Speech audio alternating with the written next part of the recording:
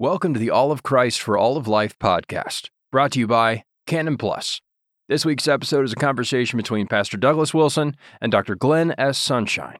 They discuss Dr. Sunshine's new book, 32 Christians Who Changed Their World, and why you should read Christian biographies.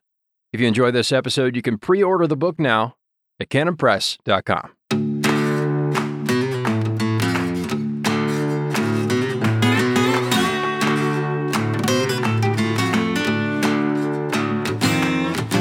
So, I'd like to welcome Glenn Sunshine to Moscow again. Good to have you here. The occasion is that Canon is preparing to release a new book of yours, 32.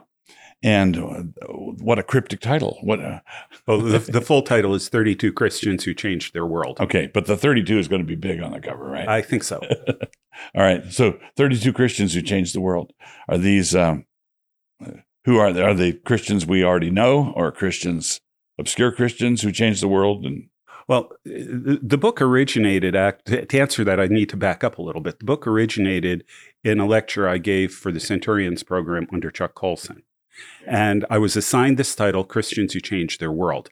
And I knew Chuck. He wanted me to do Wilberforce. He wanted me to do a whole bunch of those guys. And I looked at that and I said, nah, too easy. Yeah. So what I wanted to do was pick a bunch of people that either nobody ever heard of, or they didn't realize they were Christians, or they didn't even connect the fact that their Christian faith led them to the contributions that they made. Yeah.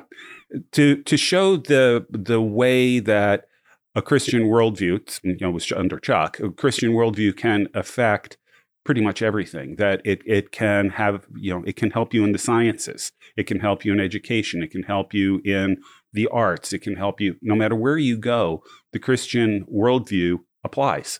Right. And Christians can do great things if they simply live out their faith in whatever their calling is. I'm fond of saying that your theology comes at your fingertips.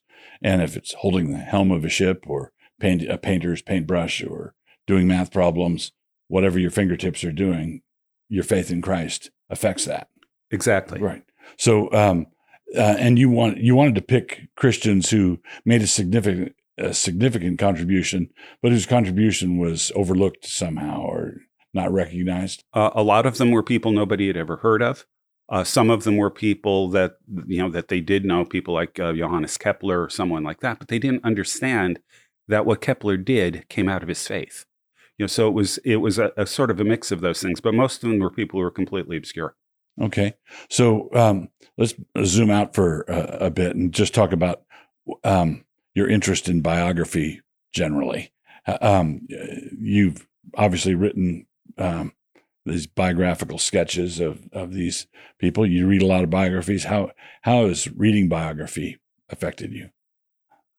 Well, I think that the great thing about reading biographies is that it can take you out of yourself. It takes you out of, I'm an early modern and medieval historian. It takes you out of your time and place. And if it's a well-written biography, it shows you the world in which the person lived. It opens up new ways of seeing the world, new ways of thinking that are very different from ours. And along with that, it can be tremendously inspiring as you take a look at what these people did with their lives. Because the fact of the matter is, some of them are flat out geniuses, but a lot of them are just sort of normal people who are living out their faith in creative ways in the particular calling that God gave them. I'm not sure who it was that said the past is a different country. They do things differently there. Yeah. Right? Yeah. Reading biography is like traveling, where if you're provincial and down on the farm, you think everywhere is like here. Right. You interpret everything in terms of your own experience, and reading biography takes you out of yourself, takes you to different places where it makes you less judgmental, actually. I think that's correct. And, C.S. Lewis wrote an introduction to Athanasius' On the Incarnation, in which he made a really strong argument for reading old books. Yeah. Because he said, every era has its own blind spots. When we read old books, however, we're quick to recognize their blind spots, but they're not the same blind spots as the ones we have. So that can help us see our own areas that we've completely overlooked, our own assumptions and things like that. It can cause us to help question those things, to identify where those blind spots are. Biography does the same thing. Again, if it's a well-written biography. Talk for a minute. We won't focus on it because we're positive kind of people. We're not going to focus on the negative, but there are pitfalls to reading biographies. Hagiography would be one of them, right? Where you, where the person has no warts and can do no wrong and walked on water. But then there's the debunkers, which would be more in fashion in our day. Where we want to take men off their pedestal. I just finished a book this weekend called "The Sins of G.K. Chesterton," and it was not a hatchet job. It was not a hatchet job, and it was mostly about the sins of Hilaire Belloc and the sins of Cecil Chesterton, who was Chesterton's brother, and how Chesterton got played by them. But the point is, when I was reading this, I was thinking, anybody who's been through any kind of controversy knows what it would be like to have a biographer come back and talk to only the people on the other side of the controversy. Right. The hagiographers come back and talk to all your fans. The debunker comes back and talks to all the critics. How do you budget? I don't think anybody can achieve total objectivity. We're finite creatures. But how do you achieve sort of a intellectual honesty in dealing with that sort of thing? Well, I think that the best way to do it is to read multiple sources. Read the more positive biographies, read the less positive biographies, identify where the problem areas are, and then just try to make your own evaluation of that. Right. That's really about the only way you can do it. But the thing I think that's important to remember is that we've all got feet of clay. We are all people who have sins, who have faults, who have failings. And, well, in the Lord's Prayer, we're told to forgive others, that we're told to ask God to forgive us the way we forgive others. Mm-hmm. And I think we don't take that seriously enough. Yes, it's important to identify where there are failings in people, but it's also important to treat them with sympathy. Yeah. Because we have failings ourselves. We have faults ourselves. We have our own sins. Yeah. Judge not lest you be judged. Exactly. Judgment with which you judge, you shall be judged. My father grew up in a Nebraska farm family, second of 6 sons, joined the Navy. It was a Judeo-Christian family, but not Christian. And he was converted at the Naval Academy. And while he was at sea, he decided that he had no examples. He had no Christian examples to imitate. And the New Testament instructs us to learn by imitation. Paul saying, imitate me as I imitate Christ. And my dad decided that I need to read biographies so I can have 10, lives to imitate. So he started back in the 50s reading missionary biographies, and that became a lifelong habit, giving biographies away, because a lot of people today, particularly today, don't have models to look up to. They have no idea how you'd even start to go about living life as a Christian in different fields. Yeah, and the problem with that is that you have to be careful about picking your biographies. Right now there is a movement to denigrate Eliot, Nate Saint, all of the others that were martyred there as cultural imperialists. Right. So you have to be careful where you're looking, even in a culture like ours, where there is widespread hostility to Orthodox Christianity in both faith and practice. You have to be careful about your biographies, because what you're going to find are people, as you're going to find the debunkers. You're going to find the people who are going to complain about everything that's being done. Right. And this again is one of these places where worldview matters. You've got to understand the worldview of the author. They've got a particular agenda that they're pushing. Which is true of most biographers. They've got a point that they're trying to make. I don't know if there's an answer to this question, but do you have a favorite biographer or a favorite biography, or any biography that you've read that you found was really striking or affected you? Peter Brown on Augustine. Okay. It's probably That's a the good single one. best biography of Augustine out there. Uh-huh. And that biography, in a lot of ways, helped my faith Okay. because it helped me to think through a number of issues that when I read it, I was struggling with those. And they paralleled in some ways some of Augustine's ideas, and Brown's explication of those really helped me to think through and understand some important issues I was facing at that point. Yeah.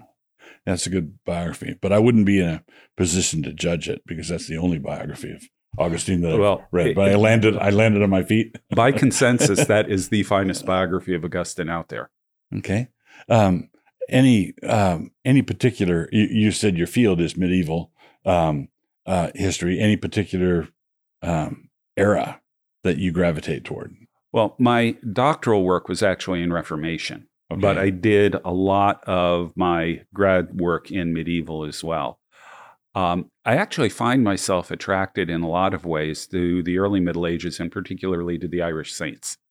Okay. I find the Irish saints an absolutely fascinating group, and they had their faults certainly, but they did a lot of really amazing things and made a huge impact on culture that's been largely forgotten.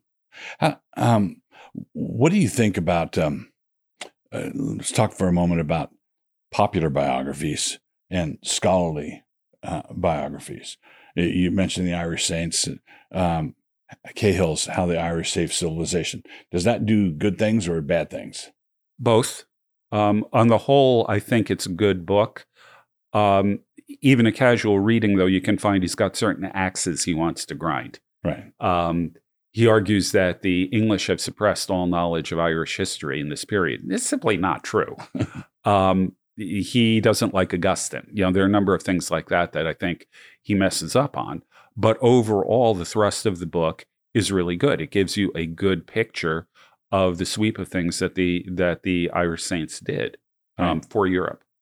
Do you prefer deep dive biographies into one guy?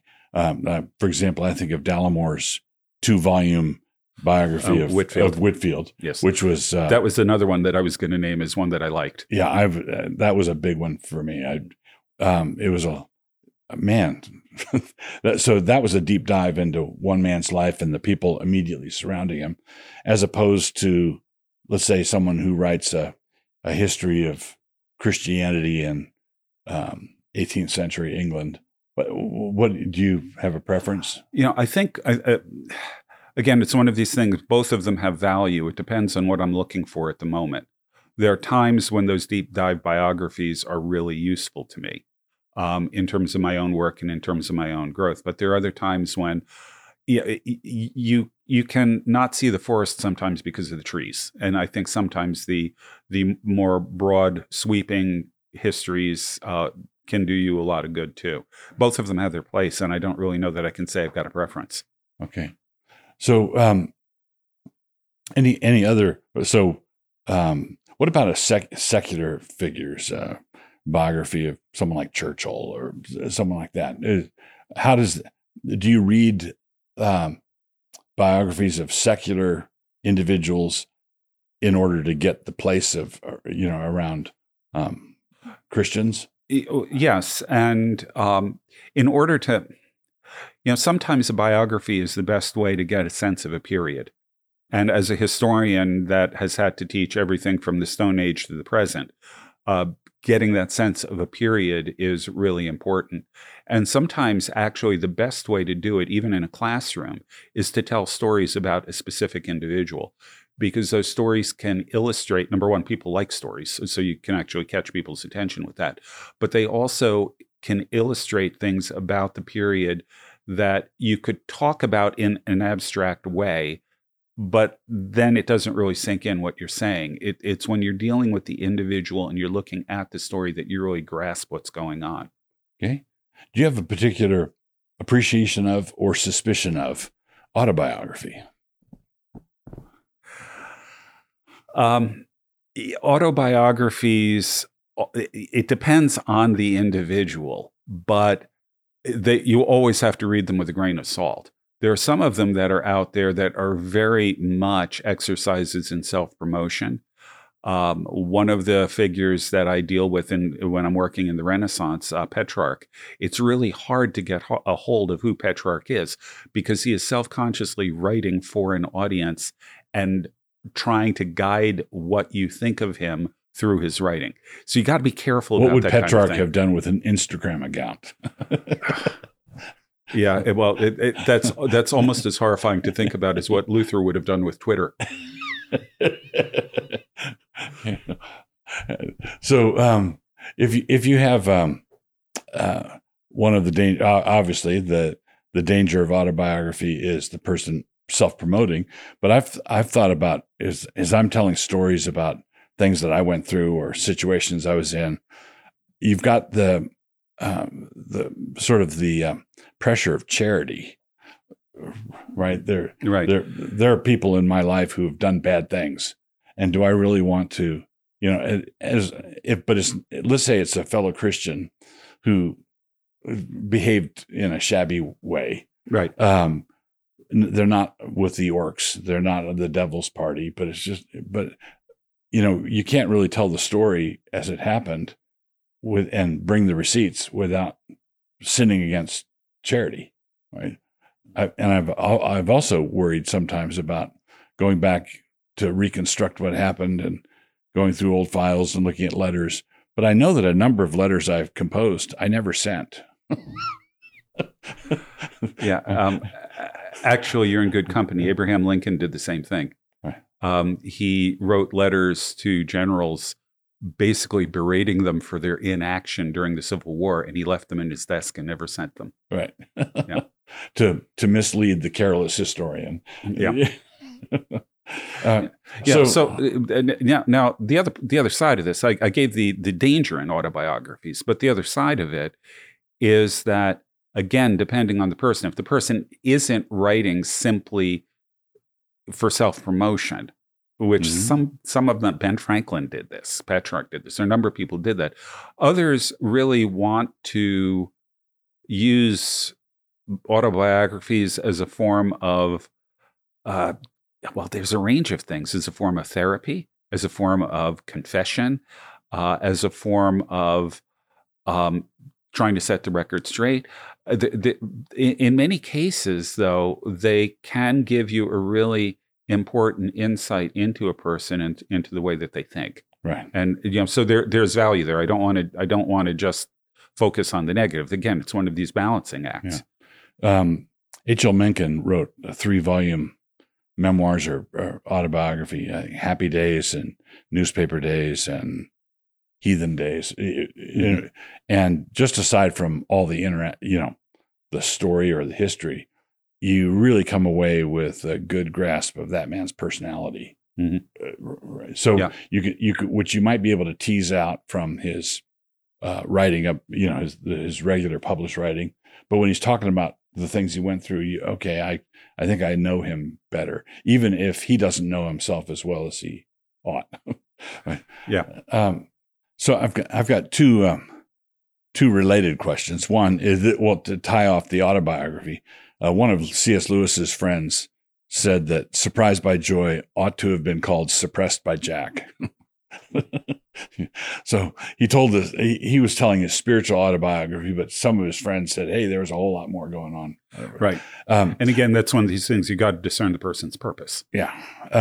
But speaking of C.S. Lewis, one question came up some years ago in one of my classes about where the collected letters of C.S. Lewis, 3 volumes, are out there, and I had students reading them, and the question arose: is this decent? Is this okay? Reading other people's mail. It's sort of like nobody thinks much of gravediggers, but if it's old enough, it's archaeology. Right. Right. Yep. Worse, grave robbers. Grave robbers, grave diggers, archaeologists. If you came across the letters of someone, some Roman merchant writing to his wife 130 AD, it's like you're an archaeologist. Right. But if you're reading Lewis's letters to people, some of whom are still alive, is what's your take on that? Well, In the case of people who are letters to people who are still alive, you need their permission. Right. That's just an ethical level. Past that, I don't have a problem with it. I'm a professional historian. Letters are really important in order to do history. And so I don't see that there's necessarily a problem with it. Again, if there are living people who are involved, or maybe their children or something like that, you need to get permission. Right. But other than that, I don't see that there's an issue. Other than that, it's fair game. So, and people who are public figures really ought to know that someone's going to go through your hard drive. And the letters are really interesting as a source because people do two things that I think are important. One of them is they put their guard down. They tell you generally what they really think if they're writing to someone that they know, particularly. The other thing, though, is if you have the correspondence on both sides, you can. Someone like Lewis, I imagine, had people writing to him all the time asking questions. Yeah. And you can see the way he thinks through the answers, not just on his own, but in a kind of dialectic. He's dealing with another person. Lewis was smart enough to understand you have to think about that other person. Who is it? How are they going to take what I'm saying? And if I don't know them, you have to be even more careful. But you begin to understand not just the thinking, but the way the person interacts with others, which tells you a great deal about their character. This is just a practical question from someone who's not a historian in terms of professionally. I can understand how the estates of important people would save the letters of George Washington or save the letters of Lincoln. But I've seen histories and biographies more recently that quote letters of regular folks. Is there a regular folks library? How are those preserved? How do you get those? Well, families will find them in their attic and donate them to the local library or the local historical society. Okay. I had students when I was teaching in Connecticut, I had students doing projects. I did a course called War and Society. It was a senior seminar. And I had students going into local libraries and archives and doing projects based on the letters of specific individuals that were included in those archives. These are just typical, farmers, merchants, what have you. So my father passed away last May. He was 94. Maybe 10 years before that, he was winding up his affairs. He asked me one time, what should I do with the next stage of my life? And I said, write your autobiography, write down all the stories. My dad was a storyteller. He couldn't come back from a trip without stories. And so a bunch of the stories we had heard over and over and over in sort of family lore. But it's also interesting that we'd get details of them wrong, or the stories morph over, the stories morph or whatever. And so we have a weekly Sabbath dinner. And so my dad would handwrite his autobiography, and he'd give me another stack, and we'd transcribe it. And it was published as his autobiography, Grace Upon Grace. And but this is a wonderful exercise for families to do with the elderly in their families, is get the stories down. Yeah. Right. Get the stories down. I think that's really important. Even if it never sees the light of day in a biography, it's just something that you can print on demand. Publishing is such that families can just pass family lore down. My mother went to work when I was 5 years old, when I went to kindergarten, and my dad was working. And so I was largely raised by my grandfather in practical terms. He's the one that when I came home from school for lunch, he was the one who made lunch. He was there when I got home, all of these kinds of things. My grandfather lived in Central Europe at a time when he remembered town criers going around with a lantern and a halberd at night calling the hours. He died when I was too young to appreciate what he had. Right. And nobody recorded the stories. Right. he wrote a little bit. He had some literary pretensions, which is how I know about some of these things. But it would have been so valuable, and it would have meant so much to me, to my kids, to have recorded those. So it's really important. My son Nate, both with my dad and with his other grandfather, set up a camera and interviewed. He went up to Coeur d'Alene to interview my father-in-law, like 2 days of tell me the stories. Got it all down on tape so that he could distill it later and just make a record. Right. And that may be even the easier way to do it. Just record the stories. And it's easy to do on your cell phone these days. Yeah. All right. So let's bring this back to the most important topic for today, which would be your book. Right. So if you're interested in these things, and you really ought to be interested in these things, you can order the book now, 32 Christians Who Changed the World. There's been a spate of books recently that have addressed this topic of try to imagine the modern world untouched by Christianity. Tom Holland's Dominion was one. Another book called Under the Influence, the impact that Christianity has made. And I would want to argue that the difference has been not a trifling difference. It's massive. I did a book years ago called Why You Think the Way You Do, which largely traces the rise and fall of Christianity in shaping culture. Right. So I heard someone tell a story one time of an atheist who was traveling to the Middle East, and he was being hassled at customs. Like, you're a Christian, like you're a crusader, you're a Christian. He said, no, I'm an atheist. I don't believe in God. You're a Christian. No. Then he got to his place where he was staying, and there was a little plaza, and there was a row of women. It was in the Middle East somewhere, and there's a row of women sitting against the wall, and their sons were out playing, throwing up kittens and hitting them with a baseball bat, with the moms watching and laughing and stuff. And baseball bat or cricket bat or something like that. And this atheist thought, I am a Christian. Yeah. Right. This is, we are shaped. I think it was Churchill who said, first we shape our buildings and then our buildings shape us. Well, the Christians shaped the culture we live in, and that culture shapes non-believers down to the present, even with the repaganization of our culture proceeding apace. That's Tom Howard's Dominion. He's an atheist. Or, well, by this point, I'm not sure he's an atheist anymore, but he, as an ancient historian, he could not recognize the people in the ancient world because the level of just sort of callousness, cruelty, disregard for the poor or the weak, all of those kinds of things. He said, look, I've been shaped by Christianity. Right.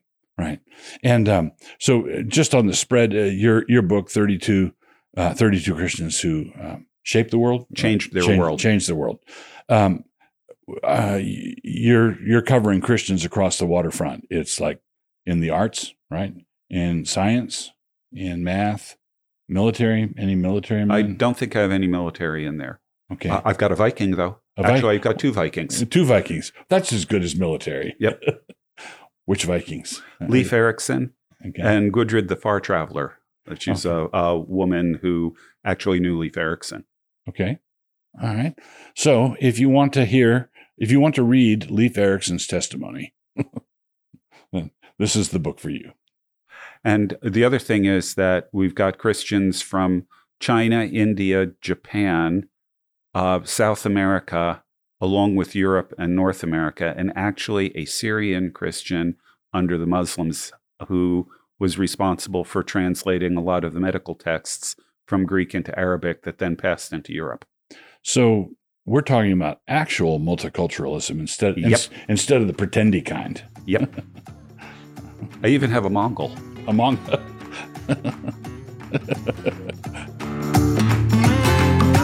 Thank you so much for listening. If you enjoyed this episode, be sure to check out Dr. Sunshine's book, 32 Christians Who Changed Their World. Pre-order now at canonpress.com.